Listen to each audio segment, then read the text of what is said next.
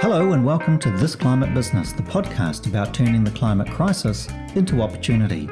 Please follow us on social media and rate the podcast as it helps others to find us. I hope you enjoy the show. It's 10 years since the first companies were certified as B-Corp in New Zealand, and since then the movement of ethical and environmentally responsible businesses has grown to over 500 in New Zealand and Australia, and more than 6,000 worldwide. But as the movement shifts from cutting edge to mainstream, growing pains are emerging. Last year, a group of 30 B-Corps were horrified when Nespresso, a subsidiary of Nestle, was certified, despite, as they say, Nespresso's abysmal track record on human rights, from child labour and wage theft to abuse of factory workers. Can just any company be certified as B-Corp? Can the movement maintain its standards? Well, joining me is Qiulae Wong, the first country manager for B-Lab, which is the organisation that certifies B-Corp companies. She joins me in the studio. Qiulae, thanks for joining me on This Climate Business. Thanks for having me, Vincent. So, 10 years. It's already 10 years. It just seems like that's gone in a flash. 2023 is 10 years. Who was the first company to be certified as a B Corp? So the first company in New Zealand was a company called Eagle Protect, which many people probably haven't heard of. They create PPE garments and gloves and things. So during the pandemic, obviously, that kind of industry became a lot more well known. But back in 2012, their founder, Steve, came across the B Corp movement in the US. They exported a lot of their products there, and that's where the B Corp movement started. And he came across this idea, and I think he had always tried to build a company that was ethical, and there weren't really any certifications or ways to validate that 10 years ago, until he came across this B Corp certification, and he just decided that it was, he had found his tribe. It was absolutely in line with the way they wanted to run their business, and so he reached out to B-Lab US at the time, because there was no B-Lab in New Zealand or Australia, and went through the certification process. So good for him, and he sort of started the movement here. Who was the first? Are you the first manager of the New Zealand side? Because it's been run out of Australia. The B-Lab has been run out of Australia mostly, hasn't it? Yes, so B-Lab is the non-profit that looks after B Corp certification, and when B-Lab was set up in Australia, it's a regional team, so regional office, so we service both Australia and New Zealand, but all the people had been based in Australia up until last year. So my role was created as the movement was really starting to take off, particularly in New Zealand, now that we have 100 B Corps here, which is massive. That's incredible. And across Australia and New Zealand, I think 600? 520, but I'm sure we'll be at 600 pretty soon. Right. All right, well, let's just do some quick fire questions on, establishing the facts, just the facts, ma'am. Sure. First of all, how does a company become certified through B Corp? So in order to get certified, businesses undertake a self-assessment first, and that is a questionnaire essentially of around 250 questions across 5 impact areas. So those areas include workers, environment, customers, community and governance, to tie it all together. They need to get a minimum of 80 points across all of those sections out of approximately 200 points in total, which doesn't sound like much, but the average score for businesses that take the assessment is about 50. So even getting to 80 is a high bar. Right. And they then get verified, essentially audited by the B-Lab team to demonstrate, that they have the evidence to back up what they say they're doing. Mm-hmm. Once they meet that and they retain their 80 points, that's when they become certified and join the community. Who goes on to police the ongoing behaviour of the company? Because you might pass it once, but next year you might, turn into Evil Corp. Sure, yeah. So we recertify companies every 3 years. They go through that same audit process and we'll undertake the assessment again. In between, if there are things that happen where there are complaints from the public, if something really bad does happen, we have a process by which we review that on a case-by-case basis. But otherwise, our structure is every 3 years.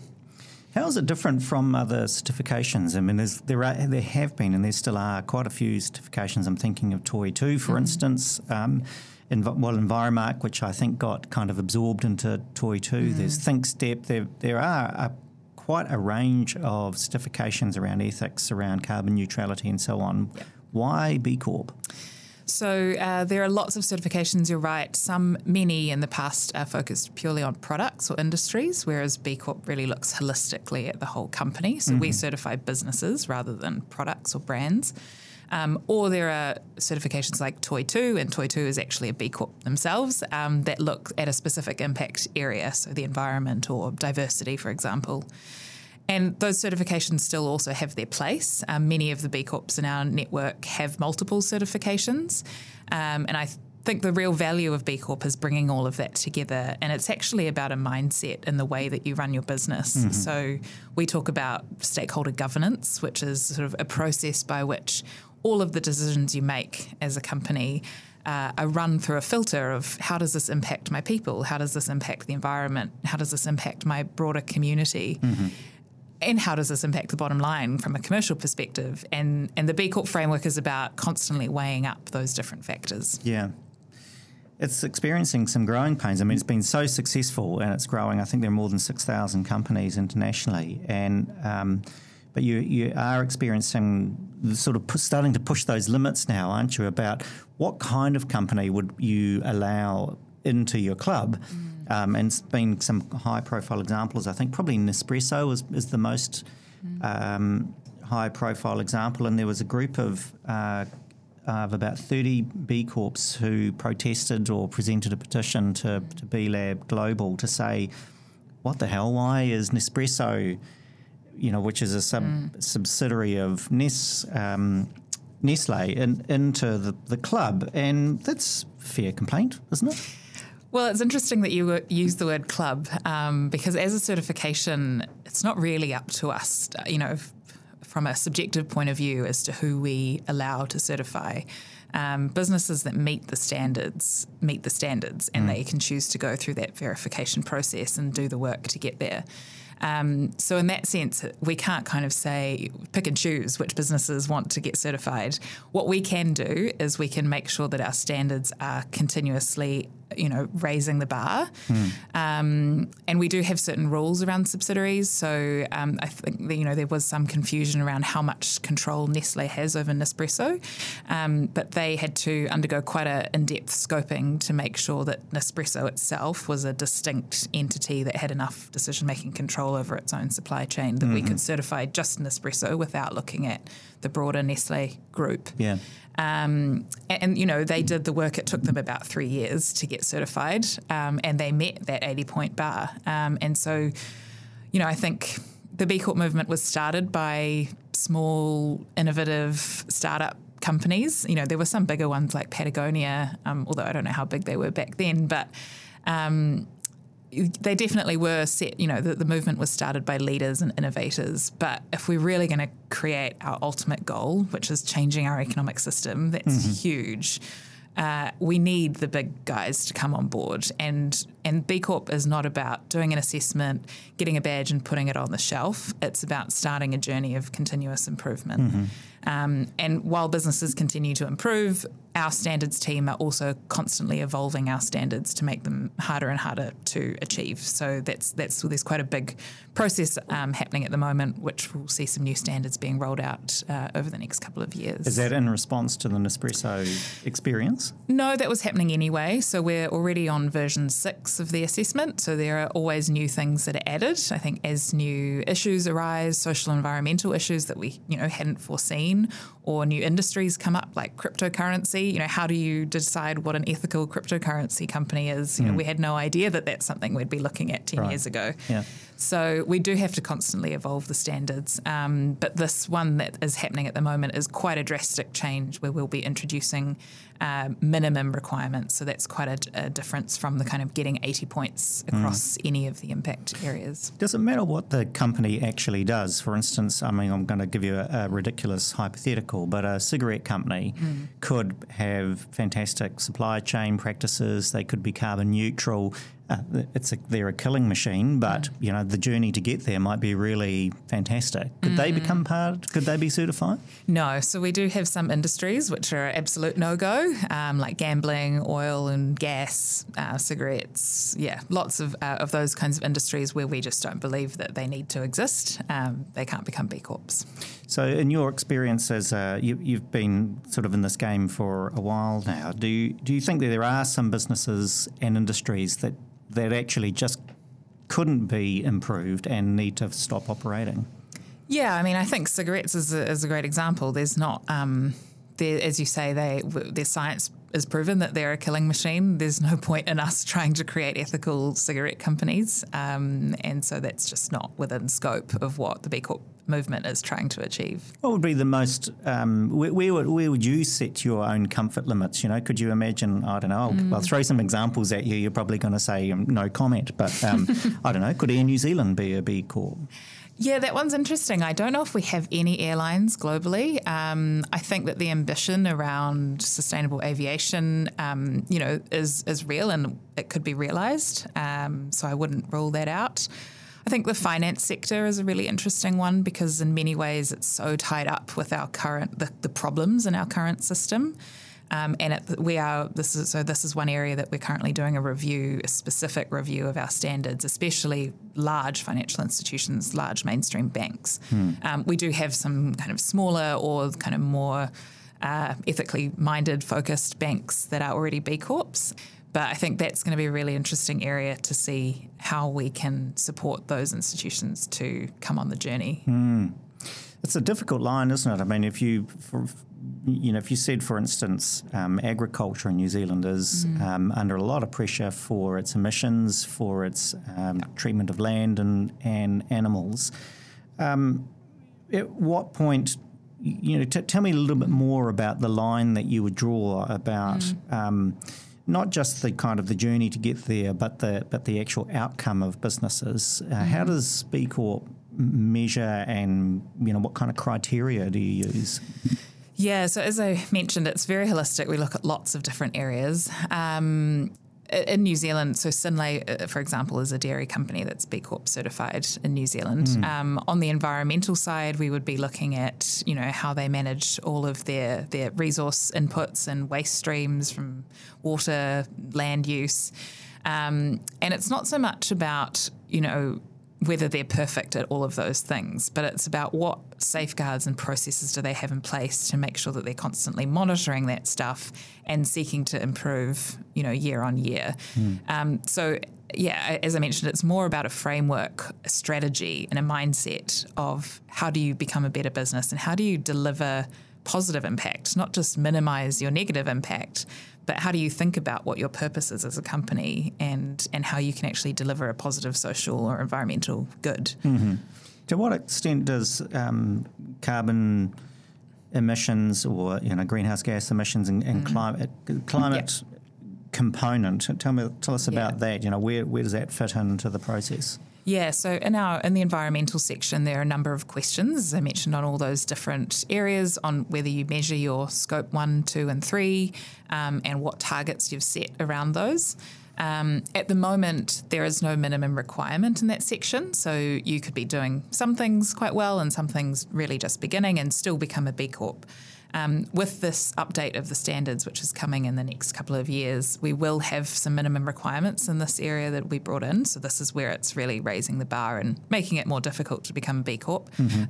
So particularly around science-based targets and net zero commitments, making sure that those are founded in a plan that can actually deliver those targets. And businesses will have to evidence that in order to retain their certification or become a B Corp.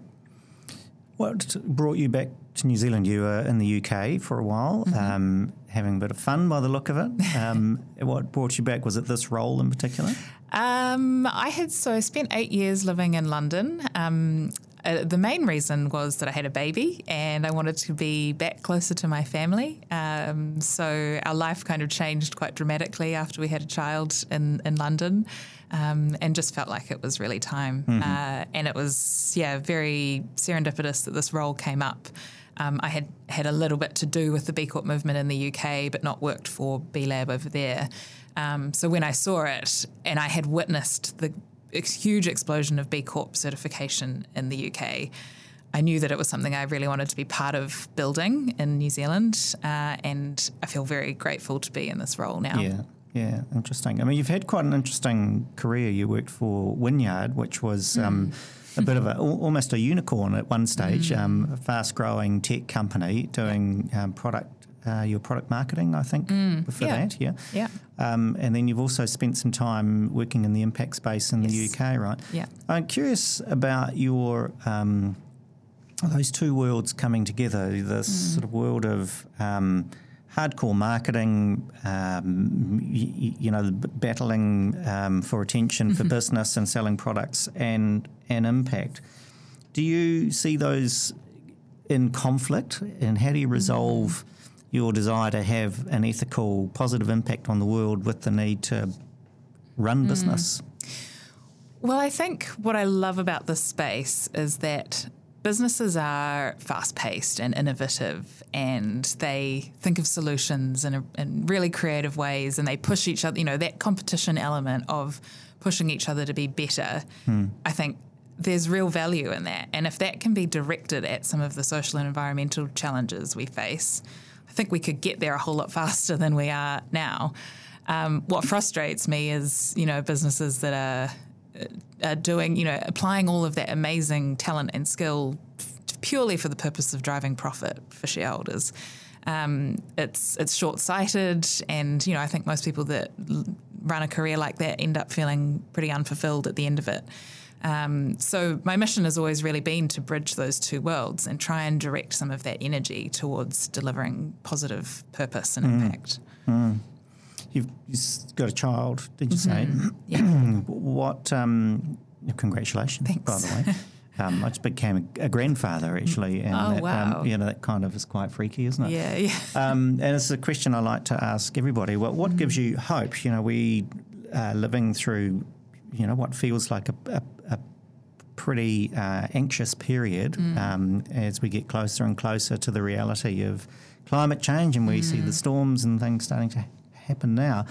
When you look at your little boy or girl, what hope do you have for their future?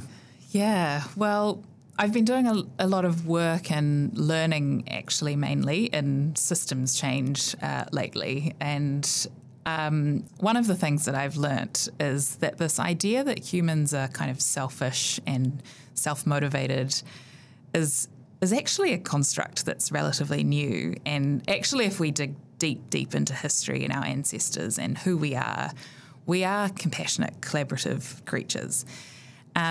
So systems change, what I've realised, is actually not about pushing for something new and trying to create this better world that hasn't existed before. It's actually just returning to basics. Like, we want to cooperate, and we want to create a good society where people are happy and they flourish and they thrive. So that gives me hope, I guess, that it's innate in us as humans to do good, that we're not trying to push stuff uphill, we can actually do this if we just kind of come back to who we are as human beings and have some humanity about how we live our lives. It's quite interesting reinterpretation that's happening around evolutionary psychology. We've had this metaphor of survival of the fittest got reinterpreted as survival of the strongest. And actually probably the more compelling driver of evolution is cooperation, isn't it? And collaboration, as you say, across species, across ecosystems. And actually balance is about the level of cooperation. Occasionally someone gets eaten, that does happen. But that's kind of the similar thing, isn't it? Like survival of the strongest is not... That actually is a misinterpretation of how biological systems work. Yeah, and I think that this concept of growth as well is like this idea that we've become attached to, and you think there's actually lots of things in our language where we talk about, emotions. If you're feeling up, it's a good thing, or and you're down, it's bad. This idea that we have to constantly be moving forward and up. And that is a construct that's actually, only really appeared in the last couple of 100 years. I think if you look back to Indigenous cultures, there's a lot more of that cyclical nature, and it's not a linear journey for any of us or for humans. And so learning to live in that more cyclical space is really interesting, as you say, reframing our evolution. I mean, it's quite that's a whole topic in itself, isn't it, about degrowth and about changing the imperative of business from just constant expansion. And I think it was the donut economics woman who's just momentarily forgotten her name, Kate Raworth, who pointed out that the only thing that constantly grows in nature is a tumour. And the natural constraints of growth are eventually, death and destruction. And so learning circularity, learning cooperation, learning your place in the ecosystem might be kind of one of the insights that has to apply into business. Yeah, definitely. Big fan of donut economics, and I think that it's very aligned with the B-Corp movement and the way that our businesses operate. That growth mindset is just tiring, isn't it? I mean, it doesn't make any sense for us to think that we can constantly grow. It's just it's completely ridiculous. It is, but you're quite right when you were talking before about the lessons of business are around being competitive, being sharp. We've got to do that too. Somehow we have to figure all of this out. Yes. Well, I wish you the best for navigating the next period of growth, but sounds like B Lab is experiencing a real growth. So good luck with that. Thanks for joining us. Thanks very much. Thanks for listening to This Climate Business. If you like the show, please rate us as it helps others to find us. Ka kite anō.